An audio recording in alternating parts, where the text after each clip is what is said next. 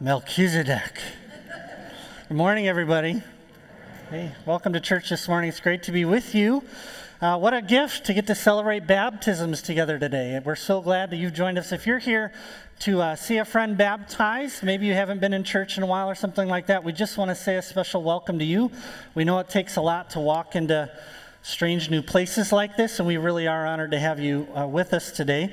Before we get to those baptisms, though, last week Pastor Larry Ziman promised you the greatest Melchizedek sermon in the history of Melchizedek sermons. Thankfully, that's a very short history, but thank you, Larry. So this is the issue, especially if you have never heard of Melchizedek, you are wondering what you've just walked into. We are teaching through a book in the New Testament called Hebrews. And one of the challenges of teaching through Hebrews is that this was written to Jewish Christians who knew their Hebrew Bibles really, really well, what we call the Old Testament. They knew their Old Testament really, really well. So there's a whole chapter in the book of Hebrews dedicated to this man Melchizedek, and they're like, oh, Melchizedek, yes. I remember him from Torah school when I was growing up. And we hear the name Melchizedek, and we say, well, what is a Melchizedek exactly? Actually, I just heard 2 weeks ago that a midwife here delivered a kid named Melchizedek. Isn't that awesome? I wonder if his parents know what that means. Anyway, so there's 3 parts to this morning's 25-minute sermon, okay? First, we're just going to talk about who this Melchizedek was, especially in relationship to Abraham. Then we're going to talk about what Hebrews does with him, because they are a little bit different. They're related, but they're different. And then at the end, I'll try to connect the two. Okay?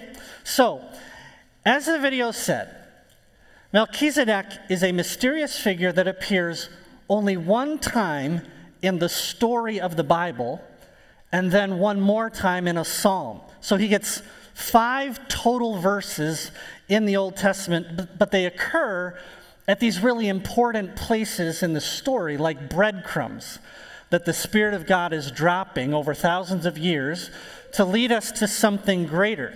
And the first of those breadcrumbs is in the story, as you saw, of a man named Abraham. So this is in Genesis chapter 14. It'll be on the screens here in a second, but if you wanted to look at it, it'll be on page 10 this morning. Here's what I love about the story of Abraham. Abraham is the story of an ordinary person like you or I, or like the recipients of this letter to the Hebrews, who is trying to figure out if he really can trust this God that he has come into relationship with. It's just Abraham and his wife.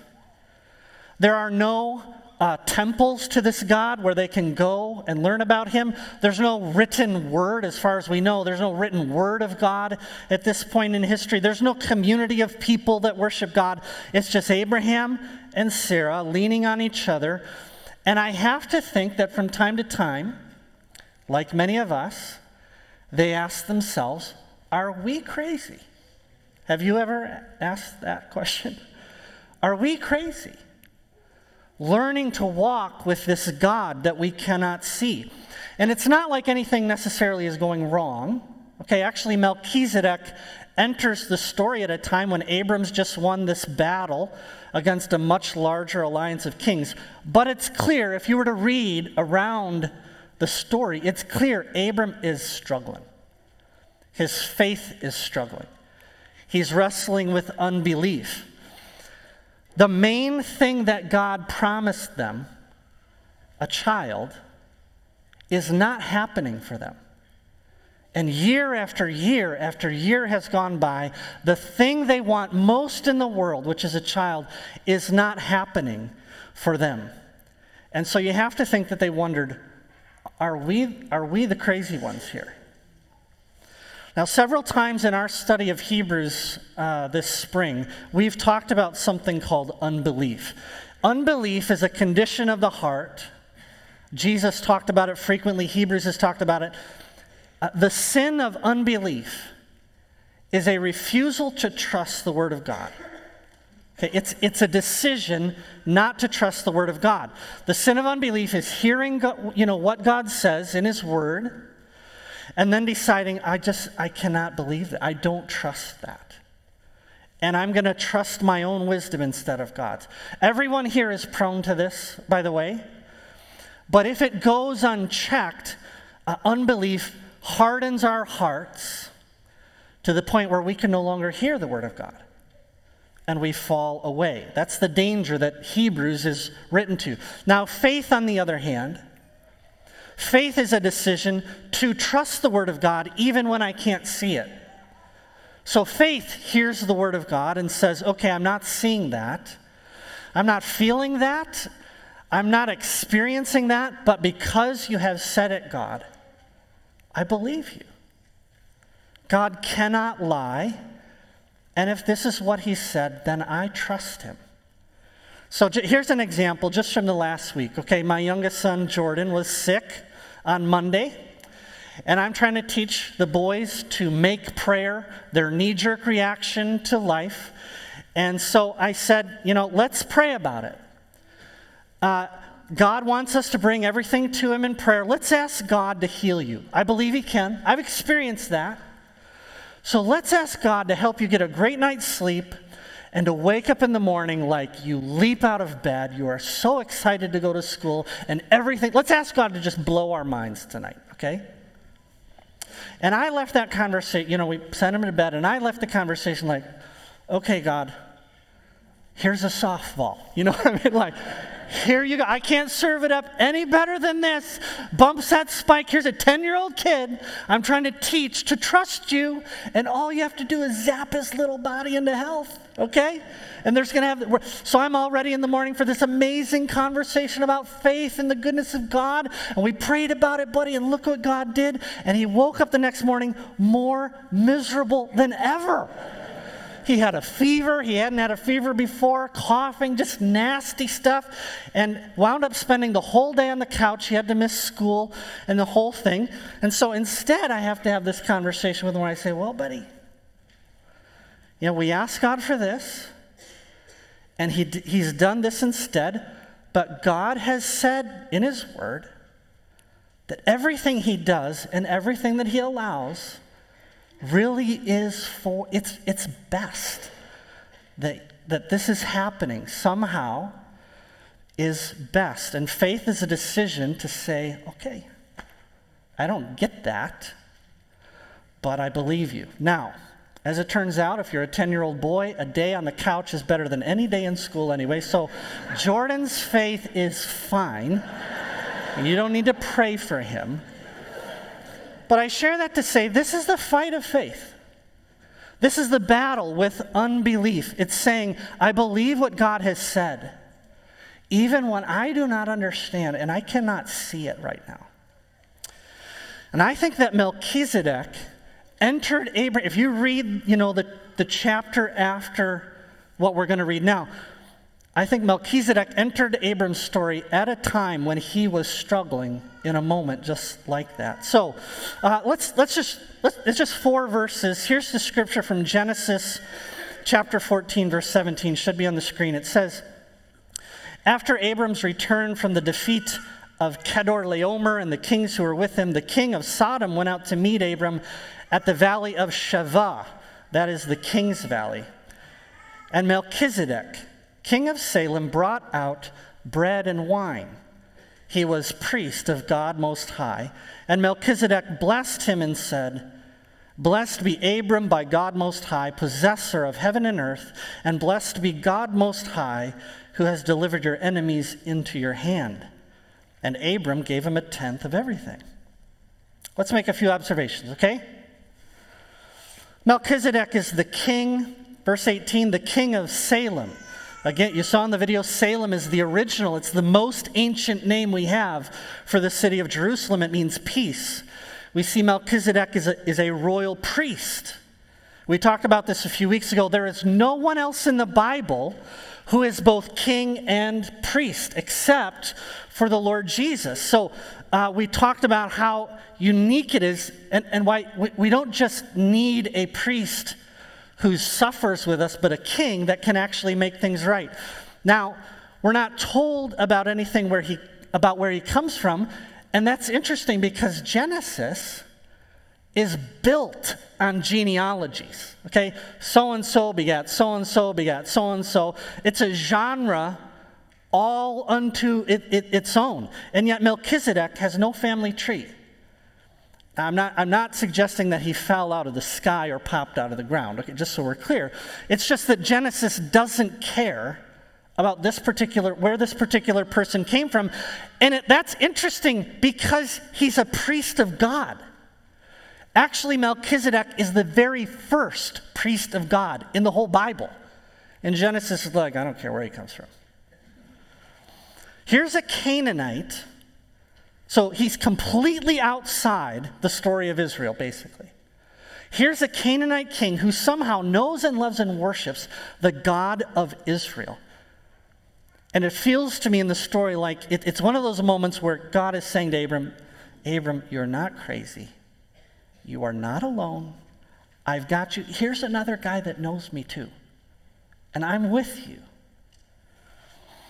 So here's a genuine priest of the God of Israel before Israel even existed. And he comes out to greet Abram. What does he bring with him when he comes out to greet Abram? He brings bread and wine. Okay, that's a first in the Bible as well. That it's the same elements that we share in communion today. They're a sign of blessing and refreshment and unity. So Melchizedek is saying to Abram, you're a brother. And then Abram turns and gives him a tenth of everything that he has. It's a way of saying, he's recognizing this is the real deal. This guy's the real deal. He's a priest of the Most High God, and we belong to each other. And then, poof, that's it. 4 verses, and that's all that we know about Melchizedek. Now, fast forward 1,000 years, and King David is on the throne of Jerusalem. So he's on the throne of Melchizedek. And he writes a song, we call it Psalm 110, and it's all about the Messiah. And he says, this is Psalm 110, verse 4, it's on the screen. He says, the Lord has sworn and will not change his mind. You, the Messiah, are a priest forever after the order of Melchizedek. So those are the only times he's mentioned. Dropped like breadcrumbs. And 1,000 years later, the same Spirit that left those breadcrumbs picks them up, and the author of Hebrews uses Melchizedek to encourage Jewish Christians whose faith is failing. Because there's something we're meant to see here in the story of Melchizedek, that if we lose it, if we lose Jesus, we'll lose everything.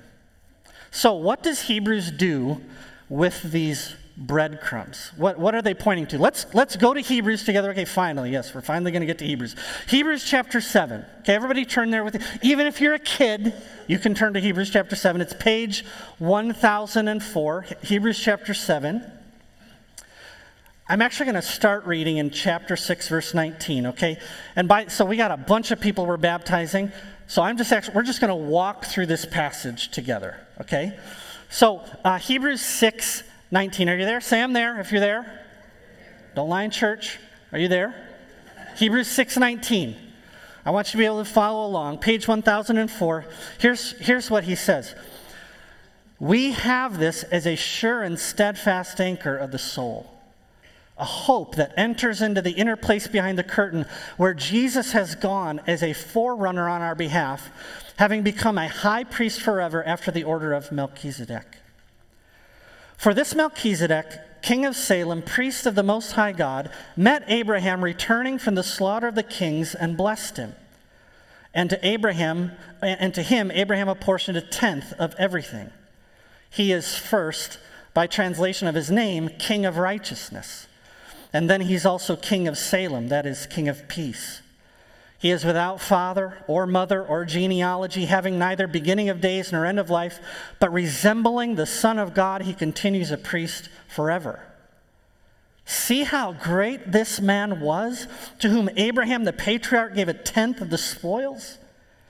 And those descendants of Levi who received the priestly office have a commandment in the law to take tithes from the people, that is from their brothers, though these also are descended from Abraham. So if you're unfamiliar with the story of the Bible, Levi was the tribe of Israel from whom all the priests came, and the law required that you come from the right family. That was the legal requirement. Verse 6. But this man, Melchizedek, who does not have his descent from them, received tithes from Abraham and blessed him who had the promises. It is beyond dispute that the inferior is blessed by the superior. So tithes pass up the chain of command and blessings flow down. Okay, that's how it works. Verse 8. In the one case, tithes are received by mortal men, so Israel gives tithes to Levi. But in the other case, by the one of whom it testifies that he lives. So Abraham gives to Melchizedek. One might even say, this will blow your mind, one might even say that Levi himself, who receives tithes, paid tithes through Abraham, for he was still in the loins of his ancestor when Melchizedek met him. Let's just pause for a second. How's everybody doing? Anybody's head hurt yet? Are you okay? Is your teenager awake? Okay, look, here, just a quick aside. Is everybody ready for a quick aside? Listen, this is not the first time we've come across Melchizedek in Hebrews. Okay? This conversation we're having today actually began in chapter 5, where the author is saying, we have this great high priest after the order of Melchizedek. And then he said, in chapter 5, verse 11, you were here, it was great, you remember. He said, quote, about this whole Melchizedek thing, we have a lot to say, and it's hard to explain. Can everyone say amen? It's hard to explain because you've become dull of hearing, and then he says in verse 13, unskilled in the word of righteousness. Thank you very much, Hebrews. He's like, we wish we could tell you more about this, but this is not theology for babies. It's not simple. Now, what a great word for the church, okay? Theology can be simple. Okay, we've talked about this already this spring, how Charles Spurgeon said, my whole theology can be summed up in 4 words. What, remember? Jesus died for me. Amen, praise God, and hallelujah. But we want our theology to be only simple, right? We want to know what it means right now for my life today. And it doesn't always work that way. Okay? Is everybody okay? God is immense. Don't you want to not be bored with him 2 years after your baptism? And maturity, okay, this is the whole theme of chapter 6. Maturity takes time. Okay, if you're being baptized this morning, heads up. There is no shortcut to Christian maturity, and not everything in the Bible has to be simple to be awesome. Okay, it doesn't have to lay on the surface to be worthwhile. And if I could just exhort you, if you just don't want to be bothered with this stuff, and you're just like, I would rather be golfing. It's a beautiful day, and I've come to a church where they're talking about Melchizedek.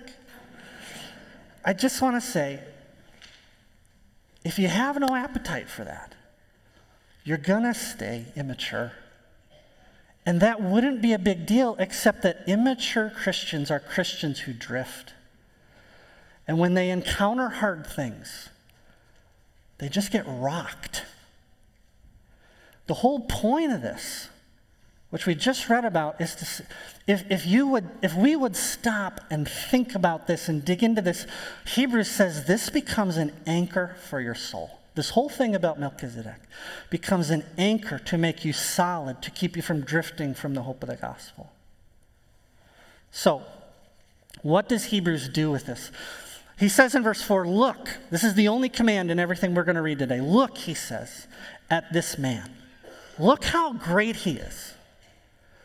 King of Salem, verse 1, the King of Peace, the priest of the Most High God, totally unique in the story of the Bible. Verse 1, he blesses Abraham, and Abraham in turn gives Melchizedek a tenth of everything. Then he zooms in verse 2 on Melchizedek's name. It literally means the King of Righteousness. So he's the King of Peace, the King of Righteousness. Verse 3, he has no father or mother or genealogy, neither beginning of days nor end of life, but he looks like the Son of God and continues a priest forever. The author is like, why do you think this is here? Why, of the 10,000 things we wish we knew about Abraham, why are these four verses just kind of just dropped into the middle of Abraham's story? A king of righteousness and peace, a royal priest king, older and greater than Abraham, older and greater than Levi, older and greater than Israel itself, a man with no apparent beginning or end, a priest that existed completely apart from the law. Why do you think that's here? In verse 7, he says, it's beyond dispute that the inferior is blessed by the superior. It's as though the author is saying, can't you see? Can't you see what he's saying? Can't you see that God has been telling just one story since the beginning of the world about a Savior for the whole world? Jesus is greater. And Jesus, his priesthood is greater, his salvation is greater, and it's been there under our noses for thousands of years.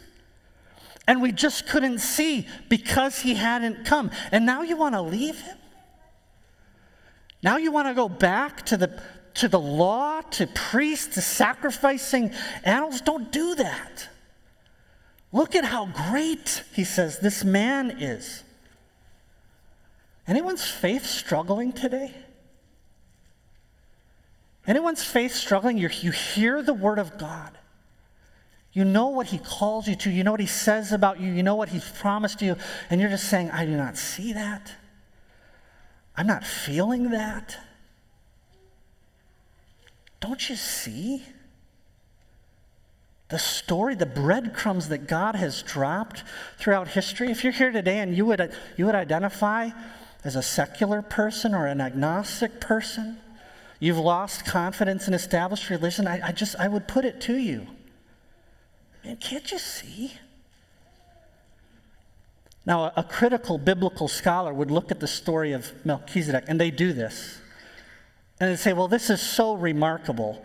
Clearly, this story was added sometime in, say, the 6th century BC.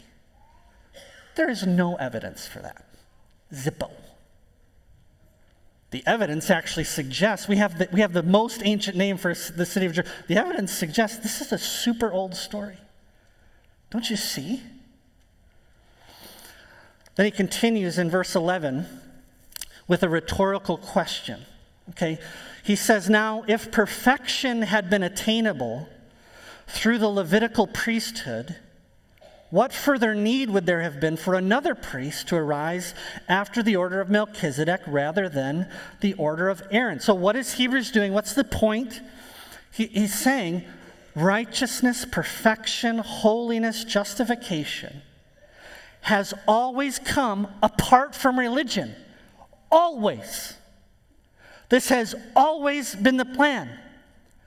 That your perfection, that's the word he uses in verse 11, your perfection and righteousness and your ability to enter the presence of God without fear, the plan has always been that it's by faith, not by sacrifices, not by offerings, not by the law.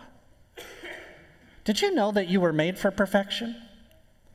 That the law actually demands perfection from you? Jesus talks about this in the Sermon on the Mount. We were made for moral and spiritual and personal perfection.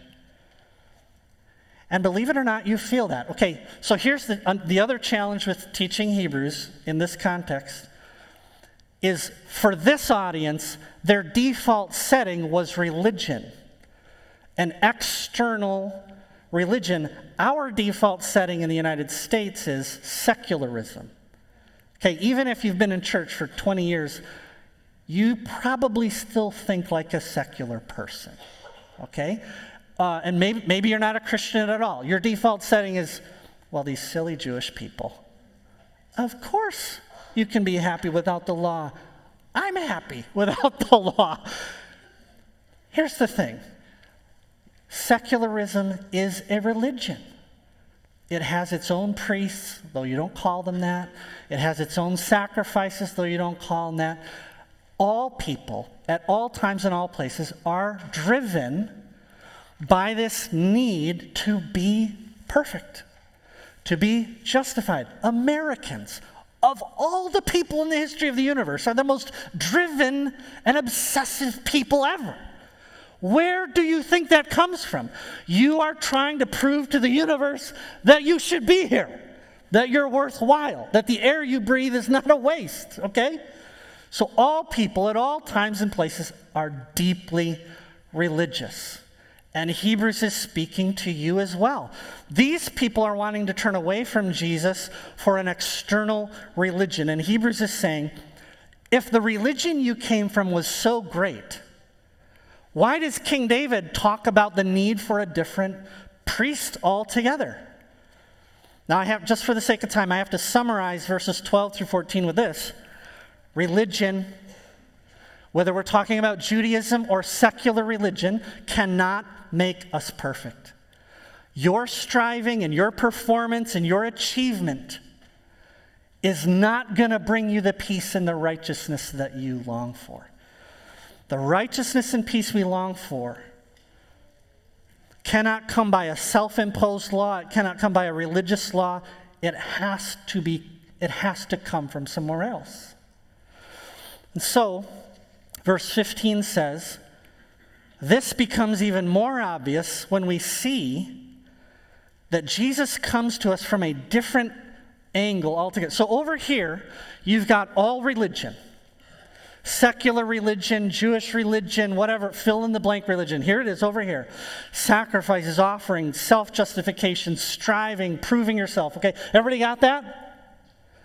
Verse 15 is saying, Jesus comes from way over here. He's of a different order altogether, completely outside the ordinary religious channels. He's not a part, he's older than Abraham, older than Levi, greater than Israel itself. This is let me just read verse 15. It says, this becomes even more evident when a priest arises in the likeness of Melchizedek, who has become a priest not on the basis of a legal requirement. In other words, he doesn't come from the right family, but on the power of an indestructible life. If you're here this morning and what makes Christianity unique? Here is Jesus' resume. An indestructible life. He has been raised from the dead and reigns forever. That's his resume. And it is completely unique. Verse 17, for it is witnessed of him, you are a priest forever, after the order of Melchizedek. Let's just finish our reading together, okay? Verse 18, for on the one hand, a former commandment, the law of Moses, is set aside because of its weakness and uselessness. For the law made nothing perfect. But on the other hand, a better hope is introduced through which we draw near to God. Again, our access to God is not dependent on our performance, but upon Jesus. Our hope is not grounded in religion. It is not grounded in how well we're doing. If your hope is, and this happens with Christians all the time, if your hope actually is grounded in how well you're doing, then when you're not doing well, you'll be shaken. You'll become neurotic. You'll start overanalyzing. You'll start navel-gazing. You'll start thinking, how am I doing? Am I really trusting Jesus? Am I really Christian? Blah, blah, blah. Our hope, it says, is a better hope, and we draw near on the basis of Jesus alone. Verse 20, he says, this was not without an oath. Okay, this didn't just pop out of nowhere. David promised this 1,000 years in advance. For those who formerly became priests were made such without an oath, but this one, Jesus, was made a priest with an oath by the one who said to him, the Lord has sworn and will not change his mind. You are a priest forever. Verse 22, last thing we'll talk about. This makes Jesus the guarantor of a better covenant. Let's talk about verse 22, and then we'll get to the baptisms. Last week, Darcy came home from church and said her favorite part of everything that was talked about last week was actually chapter 5, verse 18. It says, God cannot lie. That was her big takeaway. He cannot lie. There is so much in our world that is uncertain. There is so much that does not make sense. Here is a sure and steadfast anchor for your soul. God will never lie to you. He cannot lie to you. This means that the benefits of belonging to Jesus are secure because they're based on the existence of God. As long as God is God, and how long will that be, everybody? You're okay. As long as he is God, you will be okay. And how can we know that? How can we know? Jesus himself is the answer. He is the guarantor of a better covenant. We have not been given a religion to cling to. We have not been asked to trust in anything that we do or have done. He himself is the surety. That's the old word. Older translations called it the surety. In other words, if Jesus is what God is like, you can know you can trust him. Here's how Romans 8 puts it. Same thing. Romans 8:31, what then shall we say to these things? If God is for us, who can be against us? He who did not spare his own son, but gave him up for us all, how will he not also with him graciously give us all things? Everything you are longing for is there in Jesus alone and nothing else. So we have 14 people. You know how I do numbers. I'm really sure it's 14. I'm pretty sure it's 14. We have 14 people being baptized in this service. I just want to say their names really quickly, okay? In Cash Barbian. Is Cash here? Where are you at? Where's Cash? You have such a cool name. Can I just say that? Mom and Dad, just a thought. What if his name was Cash Barbarian? Don't you think that, just saying it makes hair sprout on your, just a thought. I'm just saying. So Cash Barbarian is going into the water this morning. Betsy and Jack Burton are going into the water this morning. Craig Schlotke, and then Ariana, Isabella, and Maya Schlotke. Kate Curtis and Simon Curtis. You guys here somewhere? I can't do this for everybody. Oh, there you are. Hey, welcome. Kate and Simon Curtis. Malia Kissinger. Betsy Meyer. I saw Chip. Hey, Betsy, you're in the water soon. Conrad Schnell. Anne Frankel. And Sarah Frankel. And last but not least, Alex Van Summeren, who I've already seen. Okay. So, when they get into the water with Pastor Larry, some of them will get in with Mom and Dad, they're going to be asked two questions. Okay? The same confession that you were asked at your baptism, probably the same confession made by churches for 2,000 years. Number one, are you trusting in Jesus Christ alone for the forgiveness of your sin and the hope of eternal life? And they'll say, I am. Number two, are you committing today by the grace of God to follow Jesus, obeying his commandments and teaching? And they'll say, I am. To those being baptized this morning, okay, everybody listening? We got to move cameras. We're going to have a bunch of kids come in here soon. To those being baptized this morning and everybody watching, a day is going to come, I promise you. A day is going to come when you are going to ask, am I crazy? Am I crazy to still be walking with a God that I cannot see and who sometimes does not do the things I want him to do? You're going to want something like Abram and Sarah did, a child, a romantic relationship, the perfect Christian family, a different job, maybe a different family than the one you have. I mean, just fill in the blank, okay? I guarantee you, a day is coming when you will have to decide, will I keep the commitment I made in the water all those years ago when I said to the Lord, I will trust you, even when I cannot see you.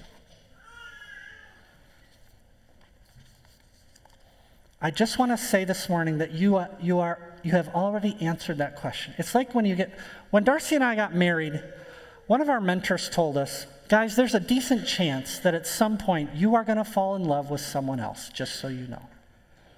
You have already answered the question about what you'll do when you get married. For those being baptized this morning, you are already answering the question. You are saying to the church, to God, in the presence of angels, I will believe, even when it's hard to do so. What do I do? What do we do when our faith is failing? Look at Jesus. Look how great he is. What do we do when we feel we don't have the strength to continue and to endure? We hope in Jesus. He's a better hope. And what about when my performance, my effort, my striving falls short? Remember that Jesus, here's all that over here. Jesus has come from a completely different angle. Completely apart from the law, completely apart from your striving. He called you when you were a sinner. So rest in him, all right? I forgot to invite the worship team up, so let me just invite the worship team to come on up. Here's what's going to happen, just in case this is your first time here. We're going to sing. By the way, Kevin's chosen a song that we're going to sing right now that is like, just takes Hebrews 7, puts it to a melody, lifts it up. So we're going to sing a song together, and Pastor Larry's going to come into the water one by one. People are going to come into the water with him. He'll ask the questions. When they're lowered into the water and when they come up, you all know what, does everybody know what to do? Lose your mind. Okay, just just get kind of, if your neighbor isn't irritated with you, you probably didn't do it right, okay? We just want to cheer and celebrate and just honor the work that God has done in these people's lives. And to say to them, when we cheer, we're saying to them, we've been there, we are with you, and we're with you to the end. Everybody got it?